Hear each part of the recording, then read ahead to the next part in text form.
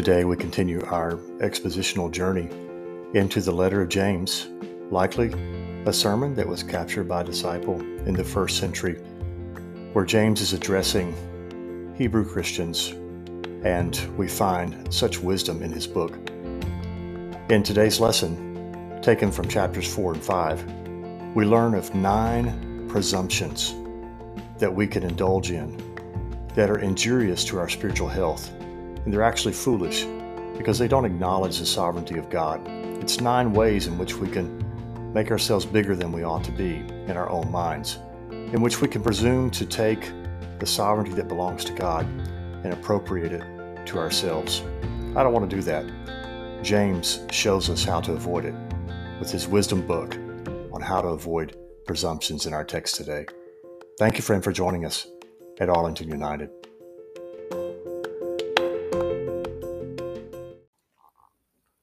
We begin our 9 presumptions with verses 11 and 12 of chapter 4, and there are 2 presumptions found in these 2 verses. He says, "Don't speak evil of one another, brethren.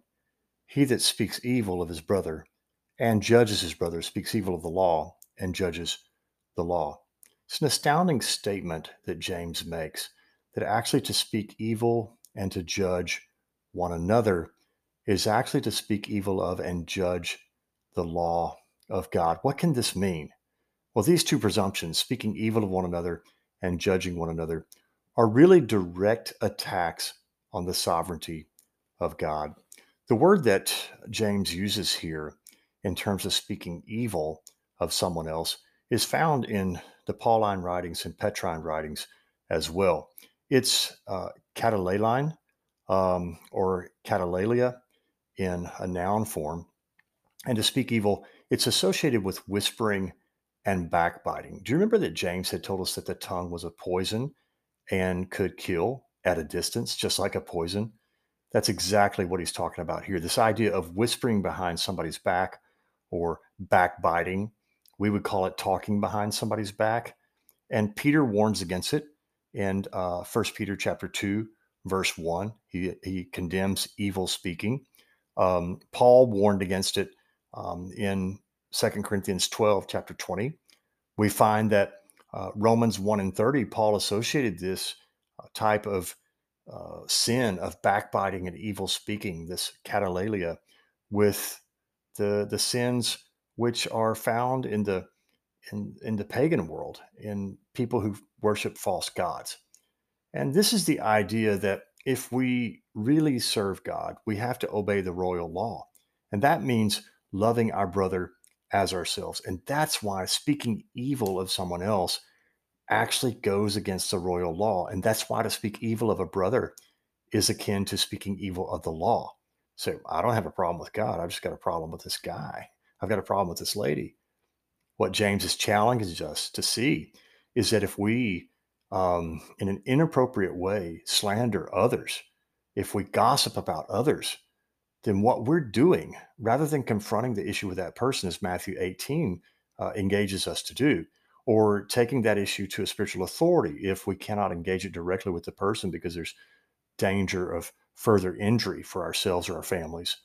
If we don't directly confront them or take the issue to spiritual authority who can, if we just slander the person or gossip about the person, then we're not loving them as we love ourselves. And this is an attack on the law. It's an attack on God's sovereignty. It's an attack on the royal law of loving one another. And so he says that we can't do this. We can't engage in this activity. The Old Testament is shot right through with this principle that speaking evil of others or slander or gossip is not appropriate. And actually in Psalm 101, verse 5, it says, "Whoever privately or privately slanders his neighbor, him will I cut off." It's actually a covenant breaker if we slander others and we backbite against them.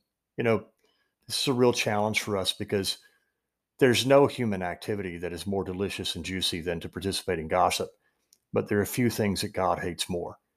And so this is sort of a coda on James' idea that the tongue has to be controlled, but it's difficult to control. He said, no person can tame the tongue. And so therefore we have to rely on the power of the Holy Spirit to help us with temperance. We have to rely on the power of the Holy Spirit to grow the fruit of the Spirit in us that helps us to have long suffering and meekness and gentleness and goodness that would rein in our speech when we're tempted to slander others, which is to tell an untruth that's not in their presence, or to gossip about others, and that can be to tell a truth that's not in their presence. Remember what Bishop David Bernard said of the United Pentecostal Church International. He said, a gossip is someone who will never tell a lie so long as the truth will do as much damage. Well, James takes that possibility right out of our lives. He says to do that is to steal God's sovereignty. It is to speak against the law. And this is not just the 613 commandments of the Old Covenant, but is to speak against the most important two commandments of the New Testament. And that's to love God with all your heart and to love your neighbor as yourself. And secondly, the corollary follows from that, obviously, that we can't just not speak evil of others, but we can't judge others. To judge others is to place ourselves in God's place. Now, we are encouraged in Scripture that judgment begins at the house of God. We are encouraged in Scripture that by people's fruits we will know them. We're encouraged by the Apostle John to try the spirits to see whether they be of God. And so, we don't wander through life just naive and in a way that is not appropriate in terms of gauging what's happening around us or the spirits that are operative around us. And yet, only God knows a person's genetics. Only God knows a person's early life experiences. Only God knows a person's motivations, and only God knows the external and internal pressures that led them to make a certain decision. Only God knows how much a person knows or what mitigating circumstances were involved. And that's why God reserves ultimate judgment in terms of salvation and ultimate judgment in terms of the character of a person and which direction that they're headed. We can judge a person's works, but we can't judge their motivations. Only that has to be left only to God. And so it's important that we see ourselves as witnesses. Remember that in Acts 1 and 8, Jesus prophesied that when the disciples received the power of the Holy Spirit, that this power would enable them to be witnesses. It does not, the Holy Spirit does not give us power to be judges. It gives us power to be witnesses. So let's stay in the right place in the courtroom. There are many witnesses. It can be innumerable in different trials. The prosecution and defense can call as many witnesses as they like, but there's one judge. And in life, so it is in eternity. There's one judge, and his name is Jesus. And so we don't need to assume or presume that sovereignty. We need to leave it in the Lord's hands. We don't want to speak evil of one another, and we don't want to try to become the judge. So the first presumption is to try to set ourselves up to speak evil of others. The second presumption is judging others. The third presumption we find in verse 13, he says, go to now. This is kind of a King James phrase that in West Tennessee vernacular, we'd say, y'all hold on a minute or wait a minute now. go to now. You that say, today or tomorrow, we're going to go into this city. We're going to stay there a year. We'll buy and sell and get gain. He says, you don't have any idea what's going to happen tomorrow. This is very reminiscent of what Jesus said. Seek ye first the kingdom of God. Take no thought for the morrow or your raiment. This is not a statement by Jesus or James that we shouldn't plan, but that our plans have to be subject to God's sovereignty. The presumption here is to plan without taking into account God's sovereignty. The context here is that Jewish people were among the Near Eastern culture's most prolific traders. And because that they had been conquered in their native land by many empires, beginning with the Assyrian Empire, then the Babylonian Empire, the Persian Empire, the Medes for a little bit. Then you had Alexander the Great and the Greeks. Then you had the Egyptians under Ptolemy. You had the Seleucid Empire. You had finally the Romans. They didn't have native lands or citizenry in the same capacity that other cultures did that had not been overrun by these various empires, because Israel was right on a crossroads of civilization here in the Fertile Crescent. And so they had been conquered many times. And this was a time in Jesus' time and James' time of the founding of many cities across the Mediterranean basin. And in order to get colonizers of these cities, they would offer citizenship and trading to those who would come in. And so Jewish people were very attractive in terms of colonizers or citizens because they often brought trade with them. And so this is a very common thing for Hebrew believers to say, hey, we're going to go in and we'll get in on the ground floor, the IPO or initial public offering, if you will. We'll get these trading rights, we'll make our fortune, and we'll come back and we can live again in our native land, having earned our citizenry in a distant colony and having earned our fortune there. So this was not an uncommon characteristic of business or business practices of the day. And so James is not offering up something theoretical. This would have been very practical to his audience. And yet he says, you can't make those plans on your own. You have to make room for God's sovereignty. He said, what you should do is you should say in verse 14, if the Lord will, we'll live and do this or that. In other words, our next breath is dependent on God. And so we can't be presumptuous about our own sovereignty. So number one, presumption, we don't speak evil of others. Number two, presumption, we don't judge others. Number three, presumption is we don't have false certainty in our lives. False certainty. Everything in our lives is dependent upon the gracious provision of God. Remember what James says, every good and perfect gift comes down from the Father of lights, in whom there's no variableness or shadow of turning. Our own lives have so much variation. It has so much turning in them, so many ups and downs, but we can depend on the sovereignty of God, not our own plans, not our own day timer or our calendar, not even Siri. We have to depend on the Lord to rule in our lives. And he says in verse 17, as an aside here, the person who knows to do good and doesn't do it, to them that is sin. Now, some critics of Christians will say, as long as there's one person in the world who's hungry or lonely or needs help, if you know that that person's out there, then you're not a real Christian. It's a sin because you have to do all the good that you know about. That's not the context of what James is talking about here. Of course, we should do the good that we know, but we're required to do the good that's in front of us. No one person can meet every need of every person in the world. We cannot take on God's sovereignty. We can't take on his provision, but we can do the good that's in front of us and the good that we know to do. Jesus had said, the poor you have with you always, indicating that no one can eradicate every problem from this world. It's a fallen world full of broken people and broken relationships, but we are called to lift up the light and to meet the needs that we can, but we can't do everything. What James is talking about here is the good that we know to do is the good that God directs. Remember, the presumption is assuming the sovereignty of planning, and we have to submit our plans to God and allow him to direct our lives in the way that he sees fit. So no speaking evil of others, no judging, no false certainty, and then the presumption of self-will that James talks about. Self-will. He says that we can't rely on our own will, but we need to give our plans subjection to God's sovereignty. It says in verse 5 and 1, go to now. Here's that phrase again. Hold on a minute, y'all.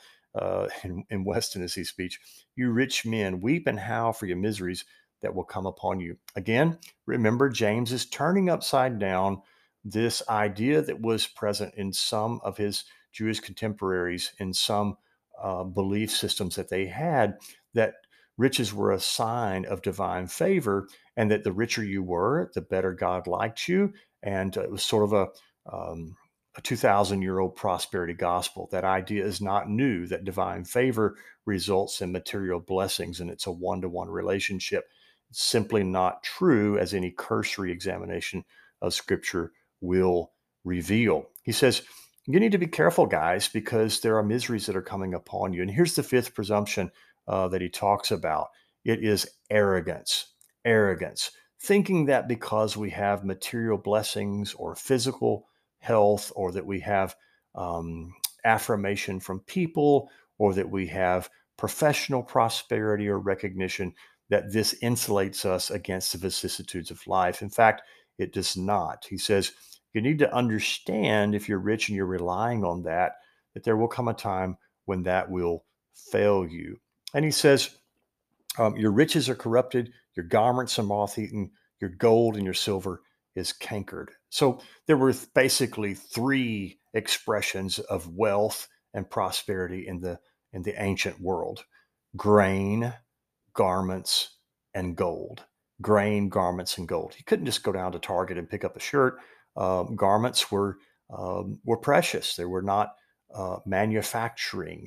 Everything was handmade in these days, and so garments were quite expensive. Most people did not own multiple changes of clothing. You had to be very wealthy to have multiple changes of clothing. Remember that when Jesus was crucified, the Roman soldiers were casting lots for who would get his garment, because it was, even though he was an itinerant preacher, just a garment was valuable. And so they were actually looking at that rather than to returning to the family. They wanted to receive that garment.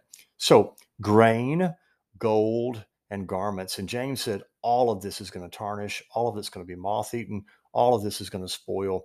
Every part of riches corrupts.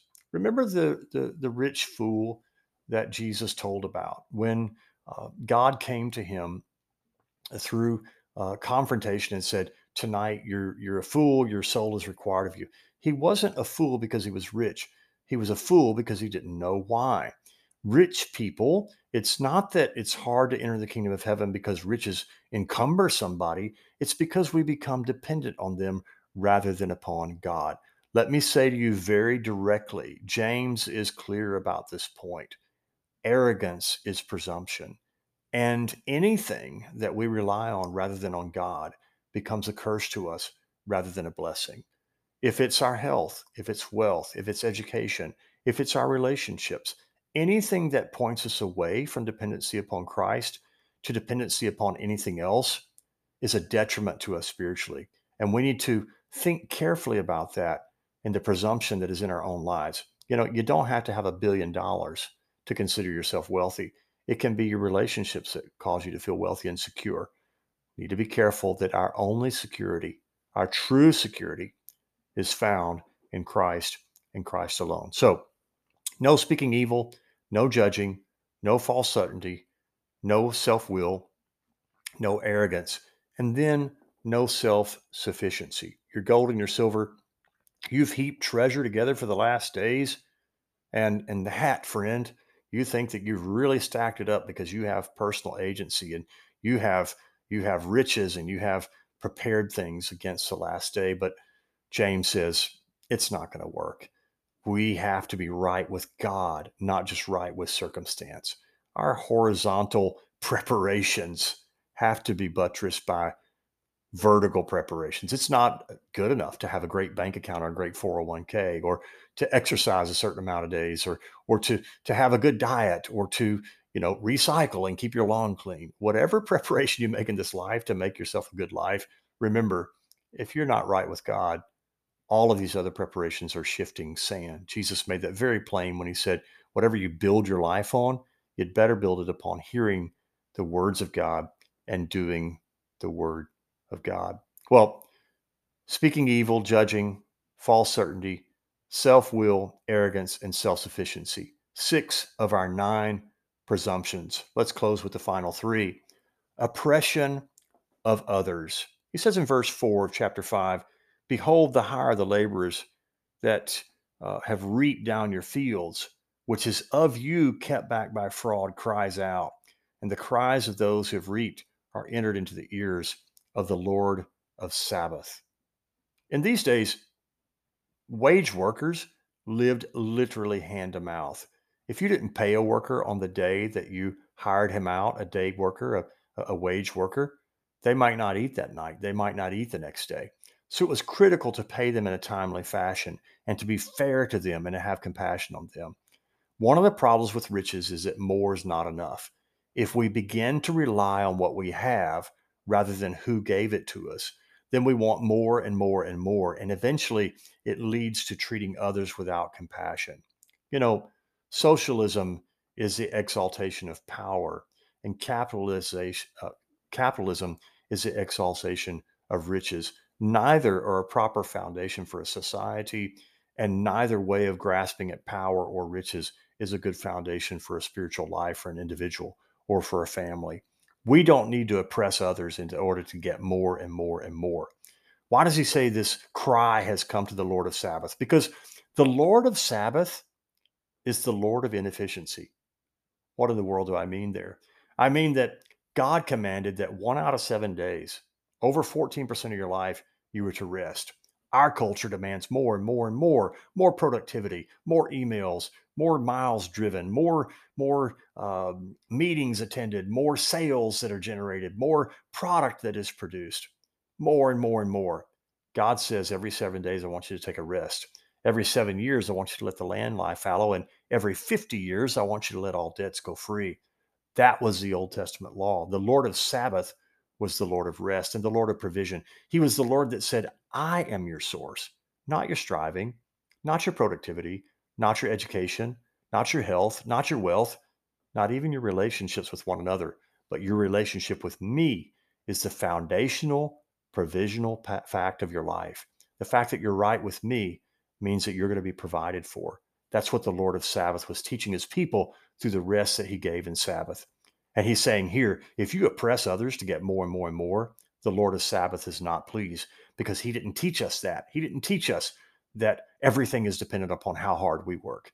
He taught us that he gives to us and that work is a form of worship. It's not a form of extracting everything that we can get from this world around us, but it's rather a form of dressing this world around us and subduing it, as the initial command was to Adam and to Noah. As the last Adam, as the new humanity, as the humanity 2.0, Homo Christianus, we joyfully work and lift our work to God as a testimony of his goodness to us, and we rely on him for his provision. We certainly don't take advantage of one another and bite and claw and scratch to get ahead. That is not a Christian way. It's presumptuous to do that, and James warns us against it. He says, you've lived in pleasure on the earth, verse 5, and you've been wanton. You've nourished your hearts as in a day of slaughter. Basically, James is saying, you really think you've made it easy for yourself, but what you're really doing is you've become the fatted calf, the day of slaughter. In this culture, it was very common to keep a calf and you kept them inside the barn and fed them grain in order that they could become fat and tender for the feast. And James is saying, if you think that you're just taking it easy on yourself, what you've really done is prepared yourself for spiritual slaughter. You basically, you've prepared yourself against judgment. If you're taking advantage of other people and you're self-reliant and you don't pay attention to God and his sovereignty, to his provision, if you're not living according to his rules, if you're not loving other people, if you're extracting what should not be extracted from them and you're taking advantage of them, then all you're doing is preparing yourself for your own demise. You're like a fattened calf. And he's saying, basically, enjoy your meal because judgment is coming. So the presumption of speaking evil, judging, false certainty, self-will, arrogance, self-sufficiency, oppression of others, and pleasure seeking. And finally, he serves up this last presumption. He says, don't pronounce sentences on other people. He said, you've condemned and killed the just that doesn't even resist you. Killing here is sort of a hyperbolic word. It's similar to when Jesus said, you commit murder when you're angry with your brother. And what James is saying is, if you write someone off and you basically put a judgment against them and you write them off relationally and just say, there's no hope for them, they'll never change, and I'm just going to write them off and I'm going to pronounce judgment, I'm going to condemn them, then we're not only judge here, but we've become, as it were, the executioner. We have killed their possibility in our mind of ever reforming or ever being transformed by the power of the gospel. And if there's one thing we learn in the New Testament, people change, and they can change for the good when God gets hold of their life through the power of the Holy Spirit. And James says, don't presume to condemn someone and to think that they can never change by the power of the Spirit, because, as Paul said, such were some of you, but God, in his great mercy, made salvation available. I'm paraphrasing there. So what are our 9 presumptions that James warns us against? Number 1, speaking evil of others. Oh, it's a tempting thing to do. Let's don't do it. Number 2, judging others. We are witnesses, not judges. Number 3, false certainty. Yes, we plan. Yes, we occupy until the Lord comes, but everything is subject to God's sovereignty. Number 4, self-will. We don't just do what we want to do. Again, we place ourselves under God's plan for our lives. Number 5, arrogance. We don't need to elevate ourselves or arrogate ourselves. We need to elevate Christ and lift him up. Number 6, presumption of self-sufficiency, thinking that it's all about us and what we can do. No, the Lord of the Sabbath is our provider, and we need to trust in him and his plan for us. Number 7, oppressing others. Life is not a zero-sum game. God never taught us to extract everything out of everybody else. God taught us to be generous and to love others as we love ourselves. Number 8, seeking pleasure without any understanding of the future. It's okay to have pleasure in life, but it's not the goal of life.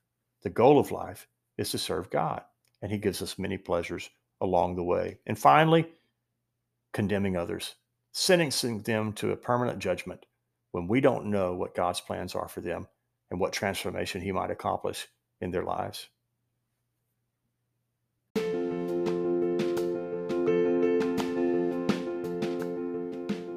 Wow. If you can read and study James and not be convicted, you might be in a dangerous place. This guy, this apostle, this half-brother of Jesus really brings it, doesn't he? And when he says brethren, you have to watch out because he's got heavy artillery headed our way spiritually. He's really challenging us to put into action the royal law of love, to love our neighbor as ourselves. He's really challenging us to put into action the law of loving God with our whole heart, not lifting up ourselves and all of these presumptions that we talked about today. 9 presumptuous activities and attitudes. Could we eliminate them from our lives? Could we ask the Holy Spirit to work within us, to perfect us, to encourage us, to sanctify us, where our lives are not riven by these negative practices? That's my prayer today for myself. It's my prayer for you. Thank you, friend, for joining us at Arlington United.